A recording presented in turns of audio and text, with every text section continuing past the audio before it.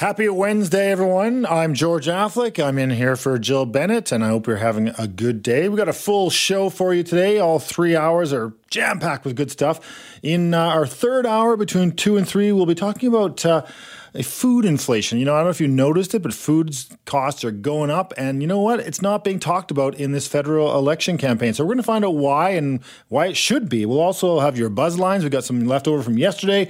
And we want to always encourage you to call our buzz line at 604-331-2899 throughout the show. 331-2899 to give us your feedback and your buzz on and leave a message for us in that line. In the second hour, between 2 and 3, why isn't the opioid crisis a big issue in this election campaign either? We haven't heard much about that. Obviously, it's still a huge crisis across our country, and yet nobody seems to be talking about it at the federal level during this election campaign.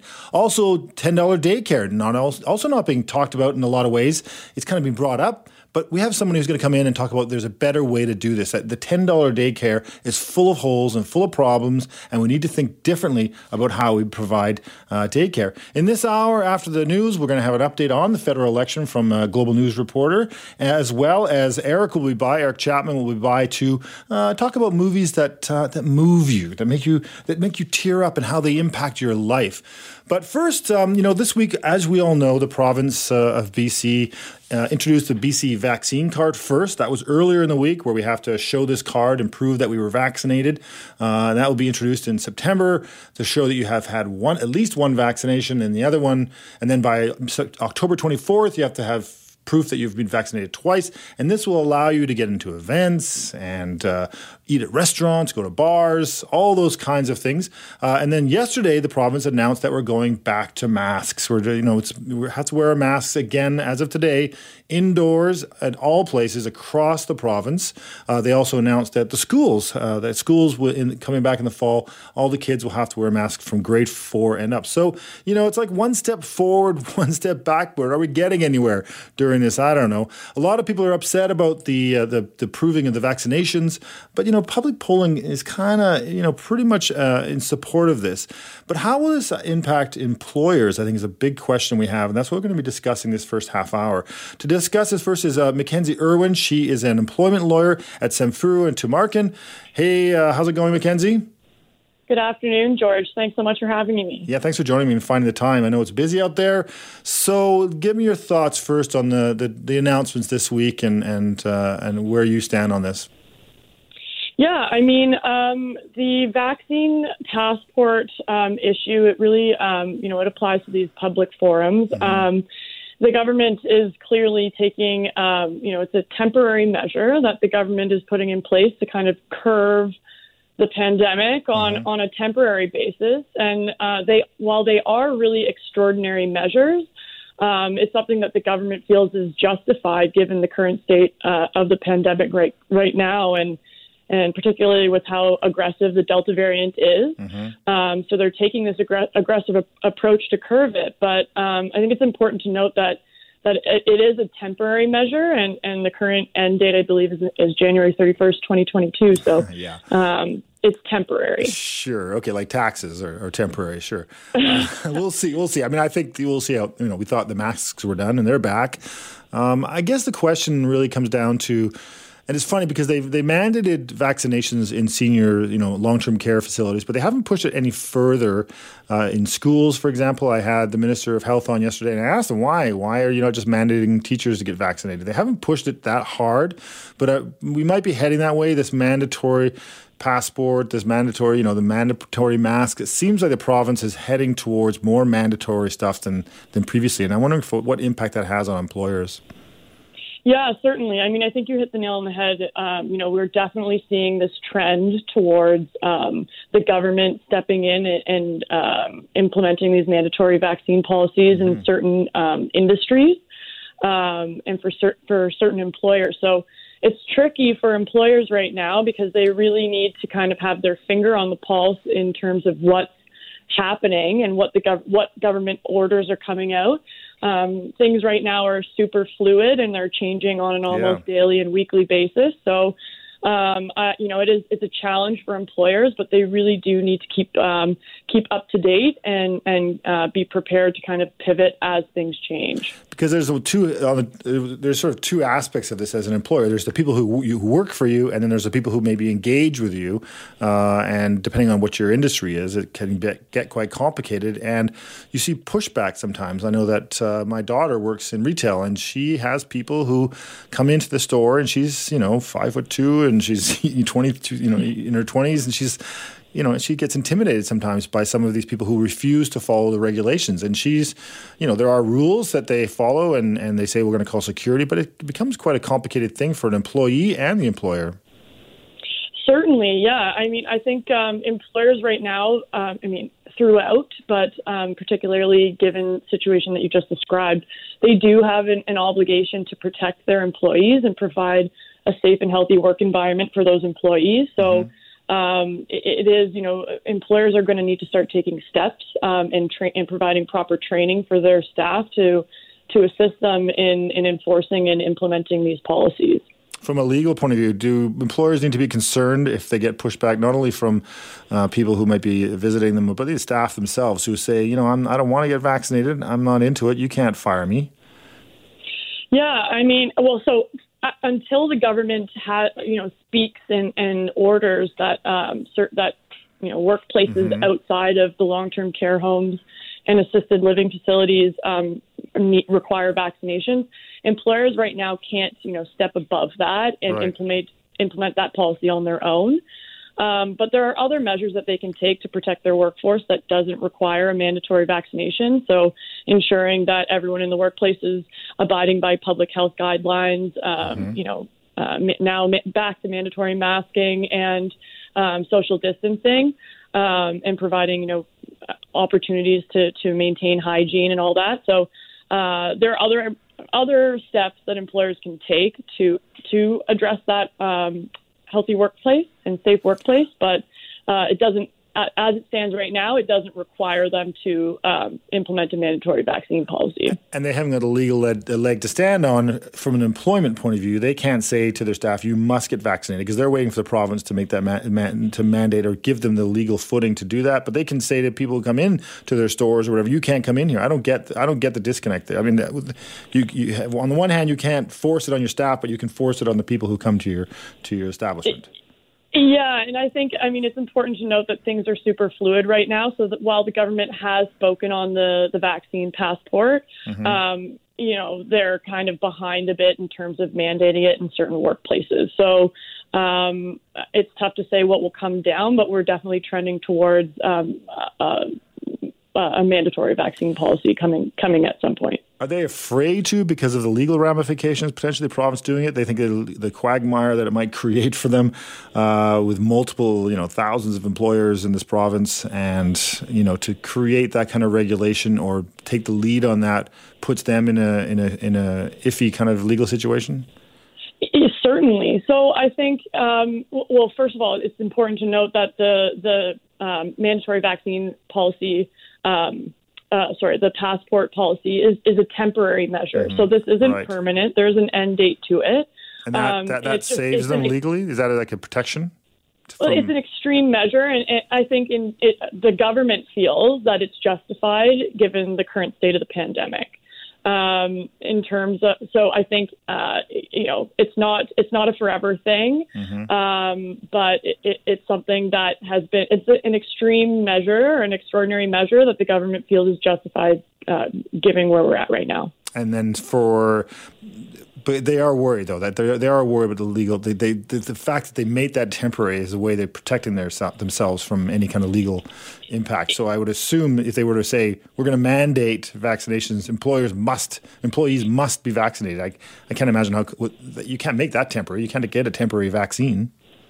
Right. Yeah. So I think there are likely going to be some court challenges to this. I would be there's going to be a whole flood of these coming in. Unfortunately, as it stands right now, the courts haven't had an opportunity to address it. But I certainly expect that there will be, as we implement more of these mandatory vaccine policies and vaccine passports, there will be kind of a flood of these kinds of cases, and we'll kind of have to wait and see how the courts and the tribunals address it. Is that because it's not necessarily about the vaccines and the disease? It's more about a slippery slope from a legal point of view, about freedom and our rights? Is that really what that's about more often than not when we see these legal cases? Well, I mean, I think a lot of them are based in some sort of employment law issue. But I think in terms of what you're kind of trying to get at, like why the government is kind of dragging their feet on this. And of course, if a government is going to implement some sort of policy, especially one as, extraordinary as mandating vaccines. So they've already taken it and they've made it temporary. So they've kind of minimized the impact. But if they're going to make it mandatory in workplaces on a more permanent basis, they really do need to flush it out and make sure that they're making the right call in terms of the legality of certain of a mandatory vaccine policy. Okay, I appreciate you joining me today, Mackenzie. My pleasure. Thank you for having me. George Affleck in for Jill Bennett. Hope you're having a great day. And in this hour, we're going to be talking a bit about, in the second half of the hour, $10 daycare and whether or not this is even a possibility and what impact it might have on a bunch of people and the cost to us taxpayers. We're also going to go live to North Van to hear about some issue related to a collapse at a structure there, and we're going to go live to that. But first, we're going to talk a bit about safe injection sites and the opioid crisis. We are in the middle of a federal election, and one issue that seems to be, it's not getting, it's kind of getting lost, and it's the poison drug supply, opioids, and the overdoses and the deaths that we're experiencing right across Canada. Guy Felicella is a harm reduction and recovery advocate, and he's here to discuss this. Hey, Guy. Hey, George. Thanks for having me. Yeah, no problem. So, okay, what's been said, I guess, first? Anything about the fact that we're in this opioid crisis right now? I haven't heard much. I mean, I've heard, the Conservative Party talk about, creating addiction treatment beds, which is great for people who struggle with addiction. But however, out of the 17 people that die in Canada every day, is he assuming that everybody that uses drugs is addicted to them? And the reality is that the majority of people who use drugs don't struggle with an addiction. And their only choice is really the illicit drug supply, and that's what's killing people. Why do you think this is not resonating in a way that it should? Because we know here, certainly in British Columbia, this is a major crisis. I think the parties are lost empathy towards people who use drugs. And that goes across all of them. I don't feel that they brought this to the attention that it deserves. It should be number one on the list of party platforms to address that toxic drug supply, because that's literally what's killing people. More people are dying of this than COVID. Exactly. And I mean, look at all the energy and effort that was put into, fight off the COVID crisis in our country. And if you look at the other side of it, the urgency and the overdose crisis, which in British Columbia has been going on since 2016, but really right across this whole country, there are just the lack of urgency. And another thing too is that they're not talking about alleviating that drug supply at all. They're not talking about giving people options to access safer regulated drugs other than the illicit drug market. And so people are going to die rapidly. Yeah, because we had, and I talked to her, was Jean Swanson, city councillor of Vancouver, and she was out there giving out free drugs as part of a way to a protest or a way to draw attention to this illicit drug supply that is killing people. And yet I haven't heard from Councillor Swanson since then, but certainly that got a lot of attention, but doesn't seem to have resonated with these parties. And you'd think for the NDP, it's strange because today you just heard it on the news, the leader of the Conservative Party is talking more about these kinds of things, and he was focusing on mental health care than the Liberals or NDP. It's surprising. Yeah, I mean, unfortunately, even the Conservatives Party platform does not address any of the illicit drug supply. And obviously, as you can see, for the last few decades, spending boatloads of money trying to keep drugs out of this country, doesn't work, because then we spend billions of dollars from the drugs that get into this country trying to alleviate the health and the cost of that.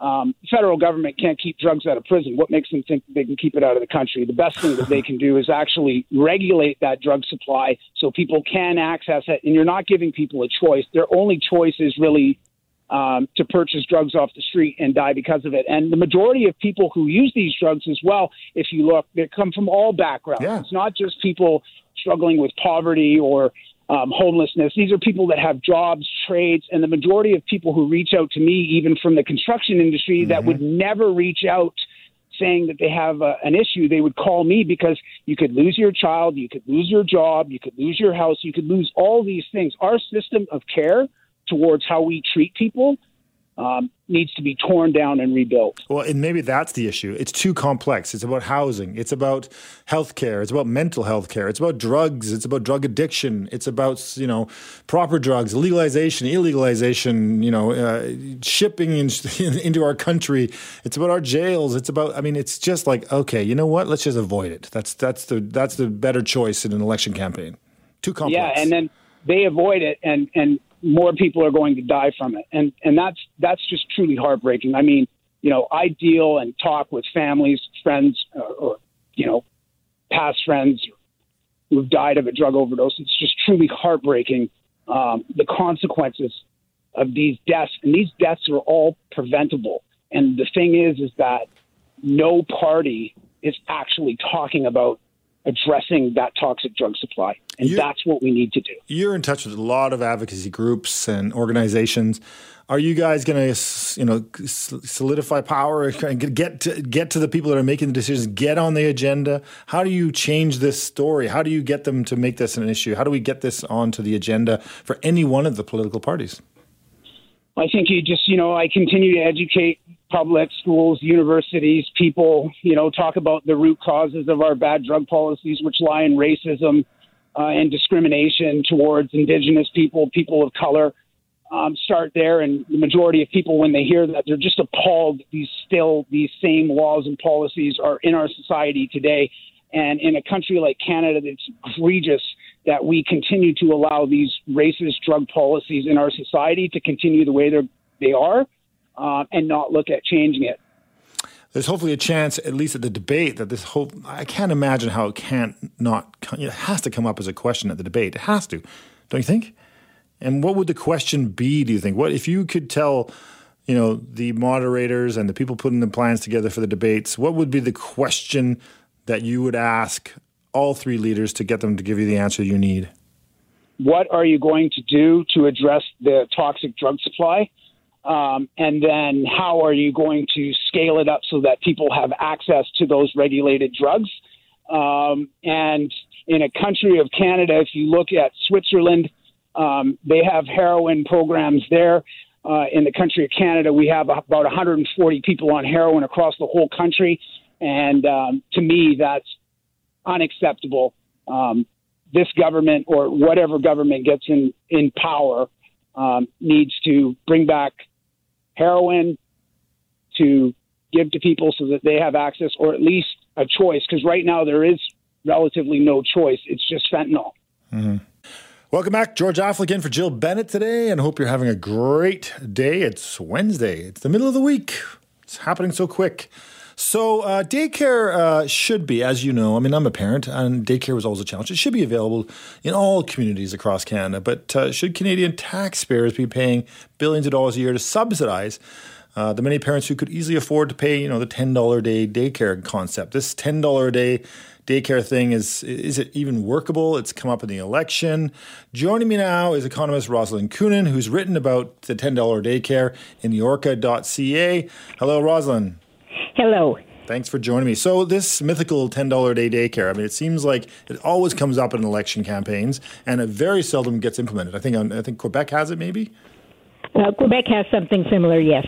So what is the deal? Is this even possible, and is it even logical? Should we be bothering with this? Well, it is one of those things that costs an awful lot more than $10 a day to give a child proper care, or indeed any care. And if parents are paid only that, We economists say when the price gets to zero, demand is infinite. When the price gets lower and lower, more and more people want it. And, of course, on the supply side, as the price gets lower and lower, there are going to be fewer and fewer people supplying it. So if you have daycare that's supposedly available at $10 a day, if it costs a great deal more than $10 a day to actually supply it, there is not going to be a sufficient supply of places. Because the issue is, I had kids and I put them in daycare, and it was not $10 a day. No, ever. I bet it was an awful lot more than that. Especially in downtown Vancouver. So, so I paid market rate.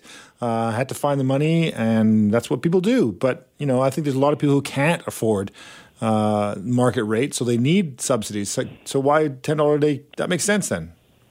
Yeah, well, if people need subsidies, I'm all in favor of providing assistance and subsidies to people who need it. Mm-hmm. What I am opposed to is saying, well, $10 a day daycare would be nice. Everybody could afford it. We're going to give it to everybody. Mm-hmm. And we can't afford to supply enough daycare spaces to give everybody well-subsidized daycare. If we had a system whereby, people of lower income got a subsidy for their daycare and people of middle or higher income paid more, I think that would be affordable and doable.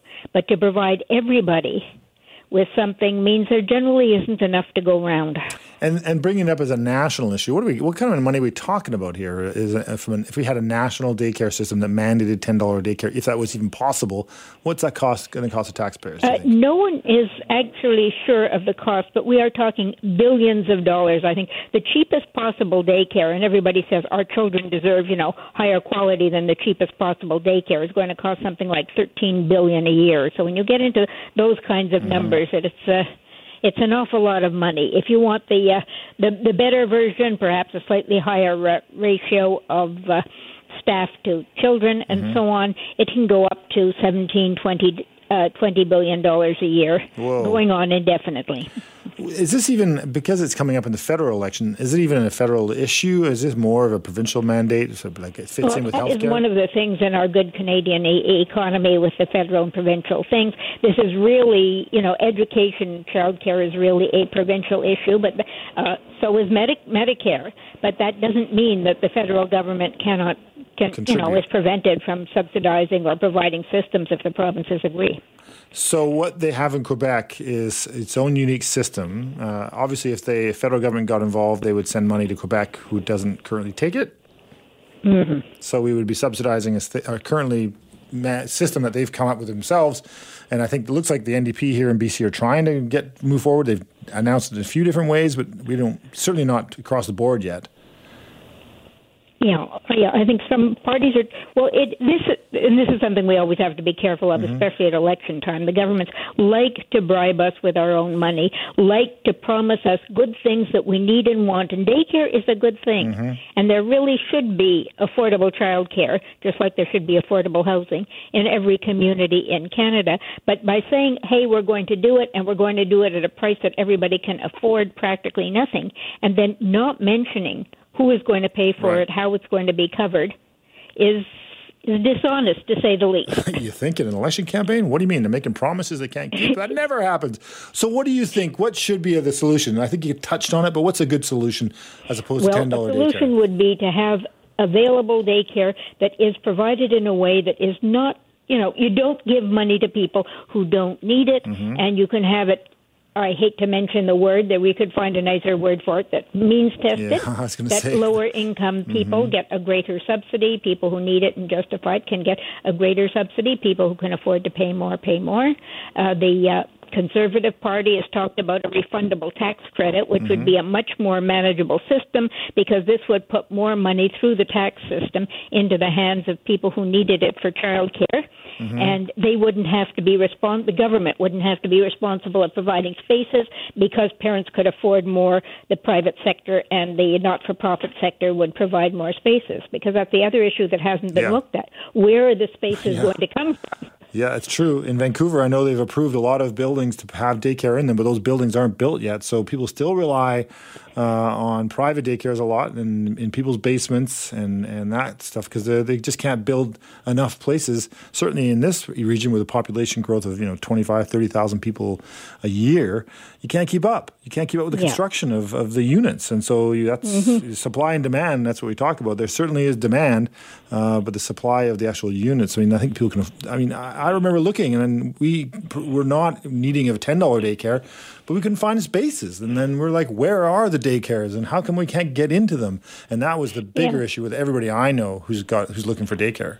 And one other little thing that people seem to forget about this particular proposal that is currently being put forward by the federal government, it will only be implemented over 5 years.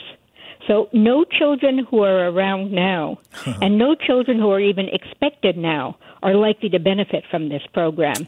And who knows what else can happen between now and 5 years from now to, Especially if it's a minority government again. I guess there'll be another election probably, so we'll hear about it again. All right, Rosalind, thanks for joining me. I appreciate it. Thank you. Welcome back to the last hour of the show. I'm George Affleck, in for Jill Bennett. I hope you're doing great today. This hour we've got a few things that are happening. We seem to have a theme. We've got stuff on moths, and we've got some stuff on starfish. And then we've got to buzz lines, which I guess you could say is related to bees. I don't know. So we'll be taking throughout the show, feel free to call our buzz line, by the way, 604-331-2899, 604-331-2899. We'll play a selection of those at the end of the show. But first, groceries are getting more expensive. I don't know if you noticed it. I know that apples I've seen kind of going up a little bit in price. But why isn't food inflation, as it were, a key issue in the federal election? To discuss this, I'm joined by Sylvain Charlebois. He's a senior director of the Agri-Food Analytics Lab and professor in food distribution and policy at Dalhousie University. And he's written a column about this for the orca.ca. Hey, Sylvain, how's it going? Good. How are you? Good. So, signs of food inflation. What are they? Show me what are the signs? Well, you just need to look. Well, you can just look anywhere in the grocery store. Yeah, I mean everywhere. There's no place in the grocery store that's immune to what's happening. You see, there are two wild cards this year. Typically, climate change is the one wild card we look after very closely. We've been monitoring prices for well over a decade now. But this year we are dealing with two wild cards, climate change, and you guys know very well about climate change for sure, especially this year. Yeah, the heat, for sure. Oh, my God. Yeah, and that, by the way, that's why your apples are more expensive because in BC, of all the provinces, apples in BC really suffered. Here in the Atlantic, we're actually doing okay. A lot of rain. Actually up. You had a lot of rain this summer. Lots of rain. Yeah. Like BC there. Now we're in the middle of a heat wave, but there was a lot of moisture. So production is up, I think, about 15% year to year. But in BC, supplies are down, and that's why prices are up. So there's lots of stories like that. And COVID, of course, complicated things logistically. It's costing more to move things around anywhere, really. And it's catching up to consumers right now. I mean, you sort of have, you'll go and look at the store, you go, oh, yeah, sure, this seems more expensive. But, you're seeing the data. Is it to make it an election issue, there has to be really good, solid stats on this. Yeah, absolutely. Well, if you look at the data coming out of StatsCan, you'll say, well, there's no inflation. It's 1.7. What's the big deal? But I have to tell you, when you look at Nielsen data, when you look at data coming from different outputs, real-time data, real-time data. Yeah. Yeah, because we don't know how StatsCan captures data for the food basket, which represents about 16% of the CPI report. We have no idea what brands they look at, under which banner, which store. No idea about the data we have. The food inflation rate is close to is anywhere between 4 to 5% right now. We haven't seen that kind of inflation in a long time. We've had a very luxurious, average 2%, 1.5% for as long as I can remember. But it's seeing it go. Actually, it looks a lot like 2014, to be honest, which is only 7 years ago. We tend to forget, but 2014 was a really tough year. We actually reached 6%. What happened then? What was problem, of course? What made that happen? Well, it was there were some issues related to wheat production. Okay. There were some issues with speculation, and the other year that I can remember that was really rocky, obviously, was 2008, when the barrel of oil was at $147. Do you remember the food to fuel debate in 2008, and the bushel of wheat actually reached $9 US, which is still a record to this day. So markets tend to really impact the cost of food, and we're not seeing a super cycle this year as much as, say, 2014 or 2008, but we're close. I mean, a lot of commodities are very, very expensive right now, like canola. Wheat is very expensive at around $7 a bushel. Oil has gone up. All of these things will actually make food processors pay more for the ingredients, and then eventually prices have to change. So what's government supposed to do? I mean, obviously inflation, how do you nip that? How do you stop it? How do you, especially in an election campaign, what can they possibly promise? I'm going to stop inflation. How are you going to do that? Well, with food inflation, there's not a whole lot you can do other than, of course, build safety nets for people with less means. There's certainly one factor that governments can do something about. It's labor. Labor is actually more expensive now. It's actually close to 15% more expensive to retain the employees you have this year compared to last year. So, because a lot of people are saying, well, clerks aren't earning enough. People in the food industry, we relied on them during the pandemic. They deserve more salary. Well, I certainly agree with that, but someone has to pay for that. Yes. Well, we've increased our minimum wage here. Up, So, if you put salaries up by 10 or 20%, which we've basically done here in BC with minimum wage, you see that's got to be paid by someone. The one thing that governments should be thinking about is to deal with the very broken labor market we've had for many years, and COVID, I think, just made it even more obvious. I know a lot of people are blaming CERB and overly generous public funding.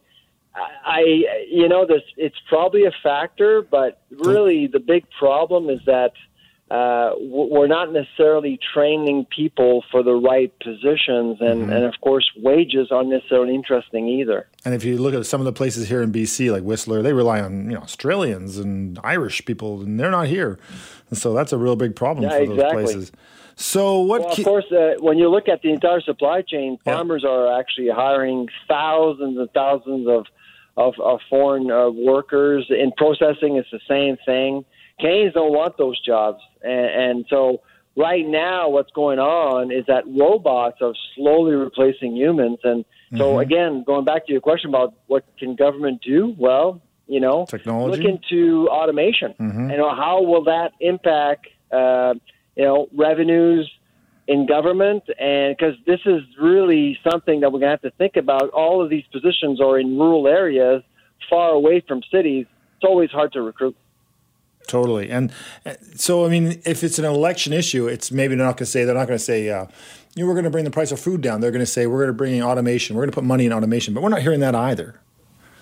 We're not. I mean, Mr. O'Toole actually did bring forward an interesting idea of actually relieving Canadians from paying GST in December, but we don't pay taxes, retail taxes, on food. That's right. So that doesn't fix the problem of food inflation. And I'm going to guess that GST is probably going to go up 1% as soon as the election's over to pay for all the debt that they've accrued.